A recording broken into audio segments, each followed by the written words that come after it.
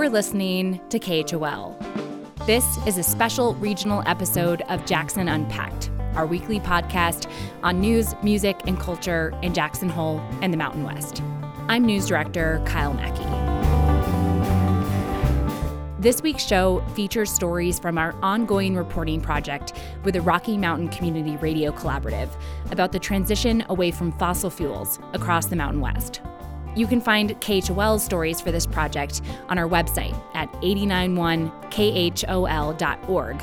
But today we'll hear from reporters in Colorado and Utah on everything from tribal solar generation to how mountain biking can help mitigate environmental destruction around former mines.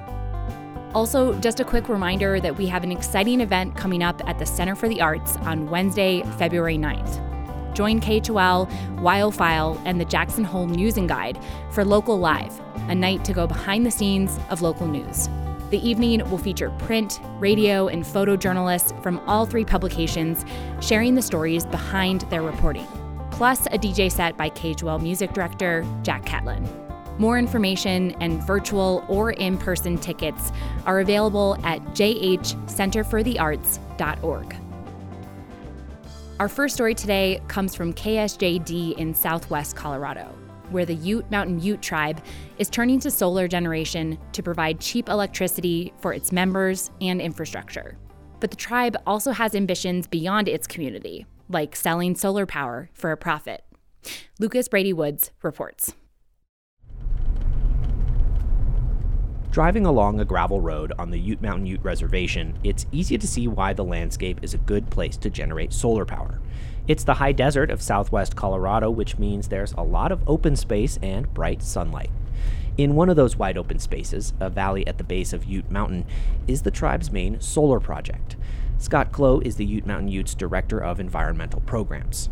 It's a way to save electricity dollars. We even created our own little microgrid here.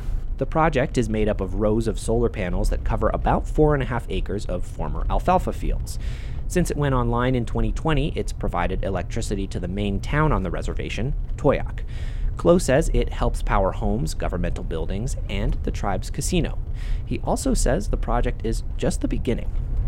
This project is that stepping stone to get the tribal membership to embrace this technology and what it can do for the tribe. There are two other community-level Ute Mountain Ute solar projects in the works.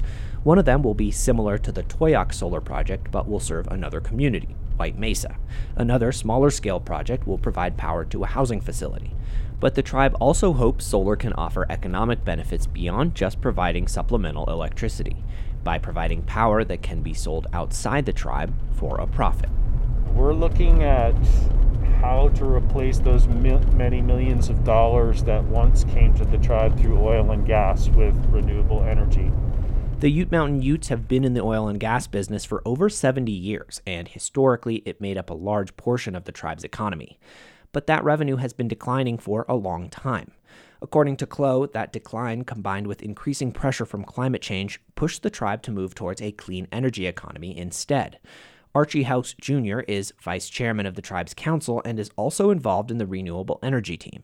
He says replacing the revenue lost from the oil and gas industry is really about investing back into the community. A lot of our revenue that comes from this commercial status here will be focused back into the community to help the individual member, whether it's with food, services, or infrastructure. That will actually boost up the community to a level to where we once seen with our oil and gas funding. But the commercial project is still in its early stages, and tribal leadership is proceeding carefully with its development. One important step, for example, is making sure the community is on board. House says tribal leadership plans to involve the public through surveys and presentations about the projects. That will help people understand that investing in renewable energy isn't just about making money. The solar and renewable is more of a clean type of history that we'll leave for our future generations here. It's better to be part of the answer than going off in another direction to where it may not be something good for our future. And House says community members are already noticing changes to the climate, like warming temperatures and less water. Aliette Frank is a lecturer in the Environmental and Climate Institute at Fort Lewis College. Her work focuses on climate change and tribal communities in the Four Corners region. It's particularly important in the Southwest because if you bring in the idea of environmental justice, a lot of these populations are the ones that are hardest hit by changing climate. She also hopes the Ute Mountain Ute solar projects can go beyond their own people and serve as an example for others who can also invest in renewables. Back on the Ute Mountain Ute reservation, Scott Clough agrees.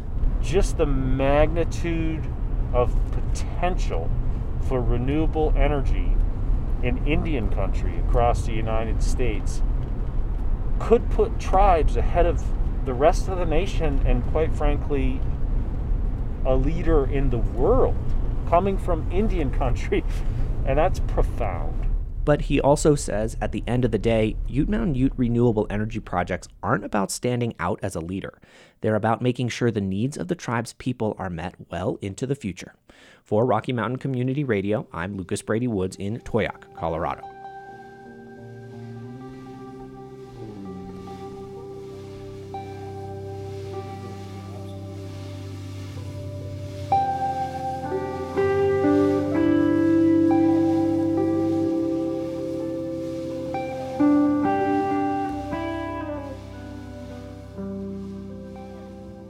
$169 low-income essential workers in Colorado are now using e-bikes paid for by the state. The Can Do Colorado e-bike program appears to be a hit with participants and a positive step in the transition away from fossil fuels. Hannah Lee Myers of KGNU in Boulder reports. It seems the sound of e-bikes whizzing by is going to become increasingly familiar during commutes. Sandy Syrian, e-bike program manager at Community Cycles in Boulder, says federal data suggests e-bikes should become a more familiar means of transportation. Over 60% of every car trip is within 6 miles of a home, and 75% of every car trip is within 10 miles of somebody's home. And those short trips mean many of us are good candidates to replace fossil fuel vehicle trips with e-bike travel. A change a recent in-depth study found could cut urban residents' travel emissions by 67% if one car ride a day was replaced with an e-bike trip. The same study found if just 10% of the urban public would do the same, overall transportation emissions would fall by around 10%. Here enters the Can Do Colorado e-bike program. After a successful mini pilot in the fall of 2020, in spring of 2021, the Colorado Energy Office awarded grant funding to 5 organizations, including Boulder's Community Cycles. Each organization was charged with outfitting a portion of the 156 low-income essential workers participating with new e-bikes and all the required accessories. It's been an incredible blessing for me. 36-year-old Joshua Robinson applied for the program while experiencing homelessness. And after a few months with his e-bike, he's thrilled and has ruled out trying to buy a car altogether. There's not a lot of situations I can think of where I would need a vehicle necessarily. Like even with snowboarding, there's a bus that goes up there. And sometimes if I want like a little bit of extra range, I can put my bike on the bus and then ride it from there. And especially with like rates the way they are right now with cars, I don't know if you've looked at that, but like rates are crazy. I don't really see myself in the foreseeable future getting a car or needing to get a car, really. Fellow participant Howard Trapita agrees with Robinson that the program has had a life-altering positive effect, even though the transition to the e-bike lifestyle can take some time and dedication. The minute I get on my bike to leave work, I'm a little tired, and sometimes I think about taking that bus, but the minute I'm out there, I think if people just give it a shot, not 2 weeks, they give it 3 months, then they wouldn't want to do it any other way. You know, my gas money goes towards a nice bottle of wine for the weekend. Can Do Colorado program participants have been logging their travel info on an app developed by the National Renewable Energy Laboratory. Senior Program Manager at the Colorado Energy Office, Sarah Thorne, has been reviewing that data. And her opinion is, I would say overall, very successful. Thorne says the positive results of this pilot program fit well with federal and state plans to encourage the use of e-bikes as a means of travel in the future. So I think moving forward, there are going to be a lot more programs available, and it's not just going to be us. It's going to be our neighboring states. It's going to be smaller communities, whether that's through their utility or through their local government. And that also includes, infrastructure, federal dollars. All of that stuff is going to be available in the next, 6 to 9 months. And I think that's really going to change what's available to people and their ability to participate in any sort of e-bike action. President Biden's Build Back Better Act currently includes a $900 tax credit for e-bike purchases. From the state to the bike shop to the participants, there was agreement on another necessary factor to make e-bikes a successful part of the transition away from fossil fuels. Bicycle infrastructure. Biking infrastructure. Like protected bike lanes, safe bike storage, robust trail systems, and e-bike compatible mounts on buses. All infrastructure that keeps bike users safe and comfortable on roads, trails, and when traveling in conjunction with public transit, which is a must if e-bikes are going to win over commuters and coax them out of their cars. For Rocky Mountain Community Radio, I'm Hannah Myers.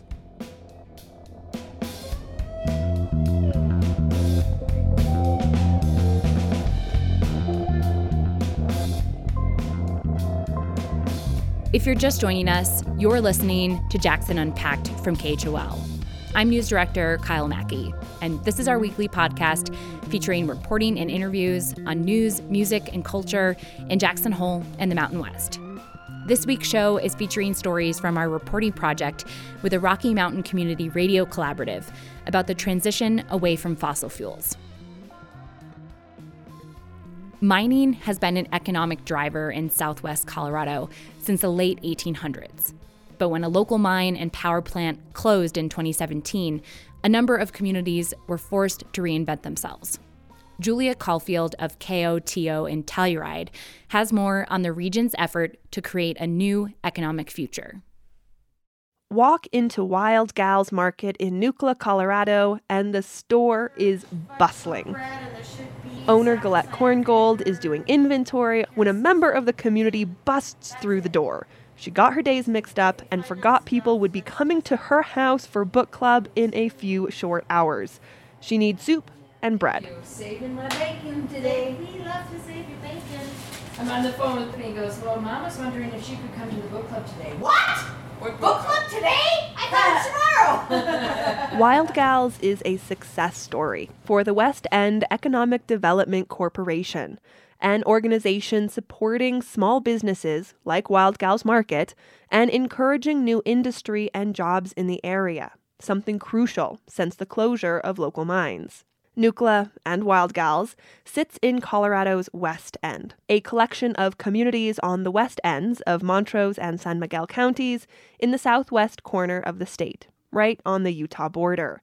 If you ask Dina Sheriff, the region has always been boom and bust. The people that came out here, if they were not the original homesteaders, they came out here as part of a mining operation or milling operation for uranium. And then when that kind of fell out of favor, post-World War II, we saw a little bit of a bust then. Uranium came back a little bit in the early 80s, busted again in the 90s, and it's been very volatile since then. Sheriff is the executive director of the West End Economic Development Corporation, or WEDC. The last bust came when the New Horizon mine and the Tri-State Power Generation Facility closed in 2017. It's been challenging when you have a community of less than 1,000 people. You're talking 10% of your population was impacted by this. And that's just direct impact.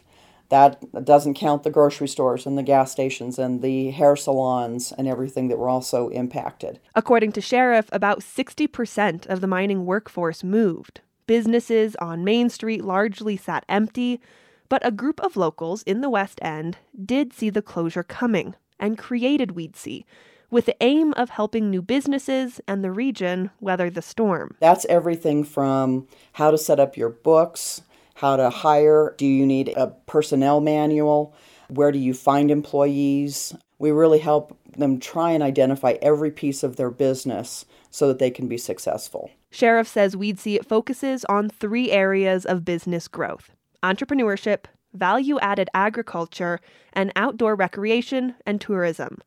To date, Weedsy has worked with over 100 entrepreneurs in the area, with 36 of those turning into businesses. Galette Korngold, over at Wild Gals, was one of those entrepreneurs, although she didn't lose her job when the mine closed. Originally from Montreal, Canada, she and her husband moved into the area just before the pandemic and bought an old mechanic shop. And we had this great space at the front of the building, and I decided to open a food store. Wild Gals Market focuses on local, organic, and homemade goods from the region, with a selection of ingredients from the international market. We have elk and other game meats. Korngold says Weedsy was integral to developing the plan for Wild Gals. I took accounting classes and business mentoring from Weedsy, and because we don't have a commercial kitchen of our own yet, and we make a lot of homemade food, we use the kitchen at Weedsy, and that's just been the greatest resource. The West End is shifting. New businesses are opening, and broadband across the region makes remote work easy, drawing workers from across the state and country looking for a rural life. Korngold says it's an exciting time to be in the area. I feel like we're at the beginning of a renaissance here, and it's really cool to be a part of it. The future of the region is still to be determined, but for Sheriff, she hopes the days of boom and bust are over. For her, it's all about steady, community-building growth over the long term, and Weedsy plans to be there every step of the way. For KOTO and the Rocky Mountain Community Radio Coalition, I'm Julia Caulfield.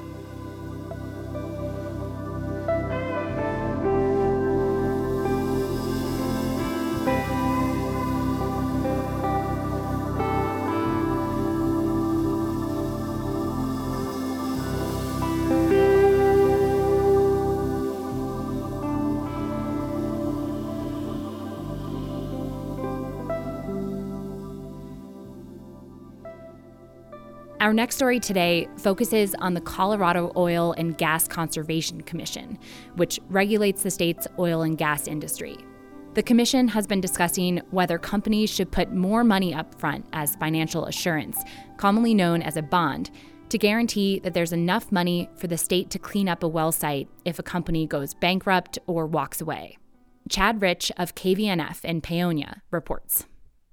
In 2019, the mission of the Colorado Oil and Gas Conservation Commission, or COGCC, changed from fostering to regulating the oil and gas industry. One of the measures the commission is evaluating is how wells are bonded, or guaranteed that they'll be cleaned up when extraction is complete. COGCC Commissioner John Messner. The current financial assurances may not be adequate, and we need to undergo a rulemaking in order to evolve those financial assurance requirements. If a company walks away from a site without cleaning it up, it becomes an orphan well. And it is the state of Colorado's responsibility to address plugging, abandoning, reclamating, and remediating that particular well or operation. Bonds for wells are like deposits for rental apartments. When the operator is done at the site, they're required to clean it up, like a tenant would an apartment. If that happens, the bond is returned to the operator. If they walk away, the state keeps the bond and becomes responsible for cleanup. The COGCC estimates it costs over $82,000 to clean up a single well, but bonds are often a fraction of that cost. Individual bonds range from $10,000 to $20,000 per well, and blanket bonds can bring down the cost to less than $1,000 per well. According to Carbon Tracker, a nonprofit that monitors financial implications around fossil fuels, that leaves nearly $7 billion in uninsured wells in Colorado. One way to guarantee operators clean up their sites is to require companies to put up bonds that cover 100% of the cleanup costs. But Lynn Granger of the American Petroleum Institute says that's not realistic. Unfortunately, not all companies would be able to get to 100% full cost bonding, or it wouldn't make good business sense for them. And that would have a pretty devastating effect on the industry here in Colorado. Nobody's advocating for that. It's probably true that it would be quite difficult for the vast majority of companies to come up with the full cost of their cleanup operations tomorrow. That's Andrew Forks Gudmundson of the League of Oil and Gas Impacted Communities, or LOGIC, a Denver-based advocacy group. We want operators to work towards that full cost bonding amount over a reasonable period of time. In some cases, that could be 5 years. In some cases, it could be 10 years. But at the end of a reasonable pay-in period, we would like every well to be covered by a full cost bond. Out of Colorado's roughly 50,000 wells, between 400 and 500 are orphaned. That pales in comparison to the 8,000 found in Pennsylvania. Still, these sites can emit greenhouse gases like methane or leak harmful chemicals into waterways and onto soils. And oil and gas production is still on the rise. That means more wells will be drilled in the coming years and decades, even as renewables chip away at the energy sector's market share.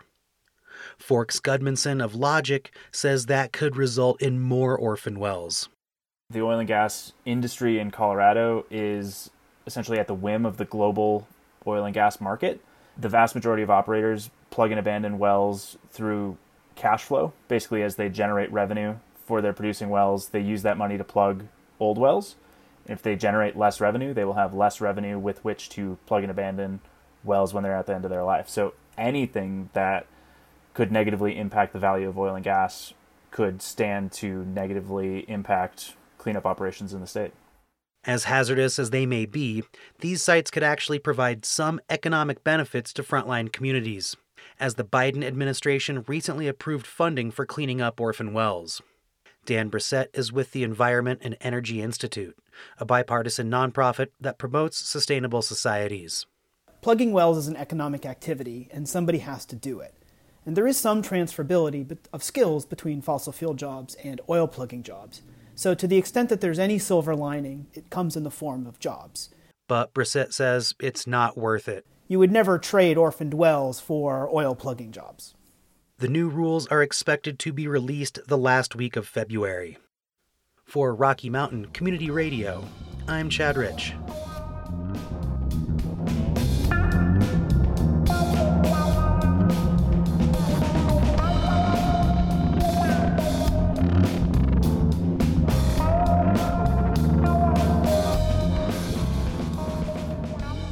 Coal Basin on Colorado's western slope was the site of a series of 20th century mining disasters. Now, a privately owned parcel surrounded by national forest land provides free public access to custom-designed mountain bike trails. In our last story today, Morgan Neely reports for KDNK in Carbondale on how the trails offer more than recreation. They're also meant to mitigate the environmental destruction left behind by former mine operators. That's Trina Ortega cruising down a rocky mountain bike trail to the edge of the burbling waters of Dutch Creek. On a trail map, the creek crossing is marked as being at own risk.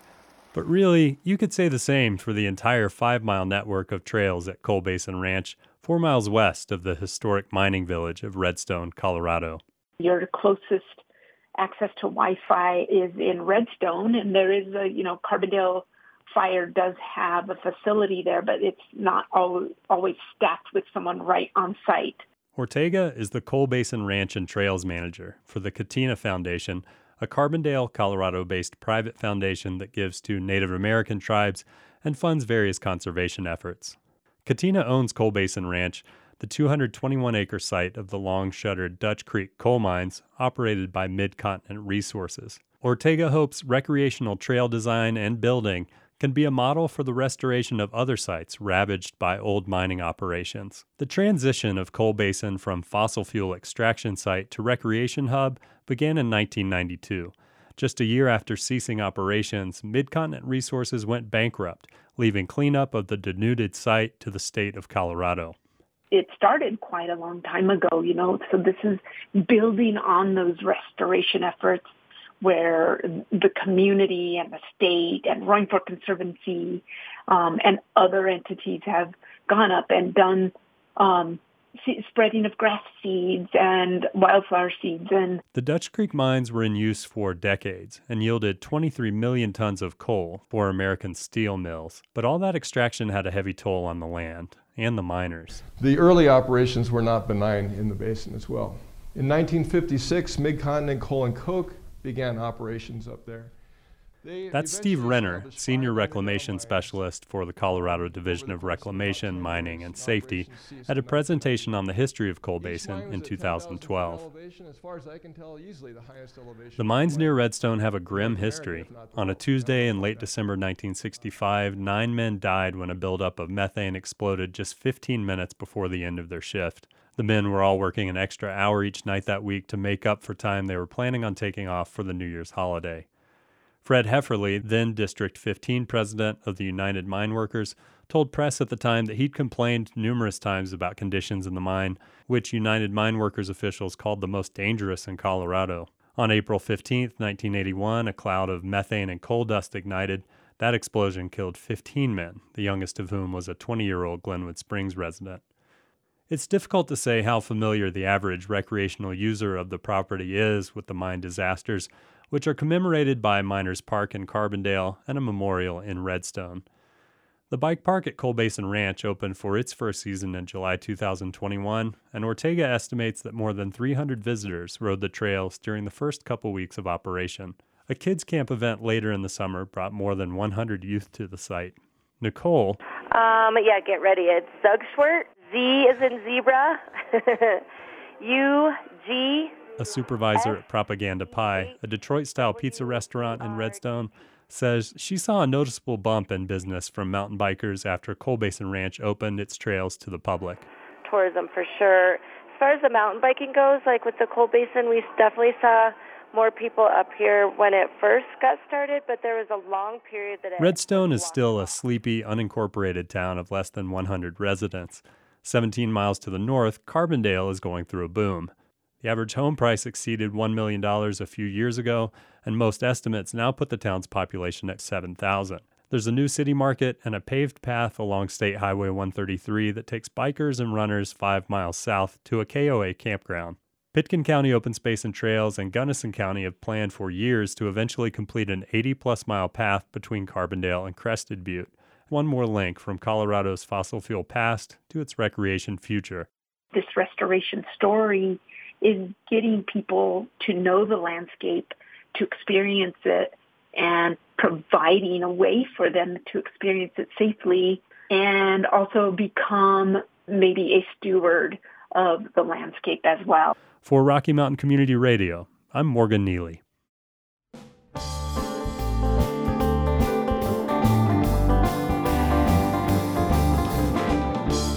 That's it for today on Jackson Unpacked. Original music for the show is by the local band Strumbucket. You can help us spread the word about Jackson Unpacked by leaving a rating and review for the show in Apple Podcasts. I'm Kyle Mackey, and this is KHOL Jackson.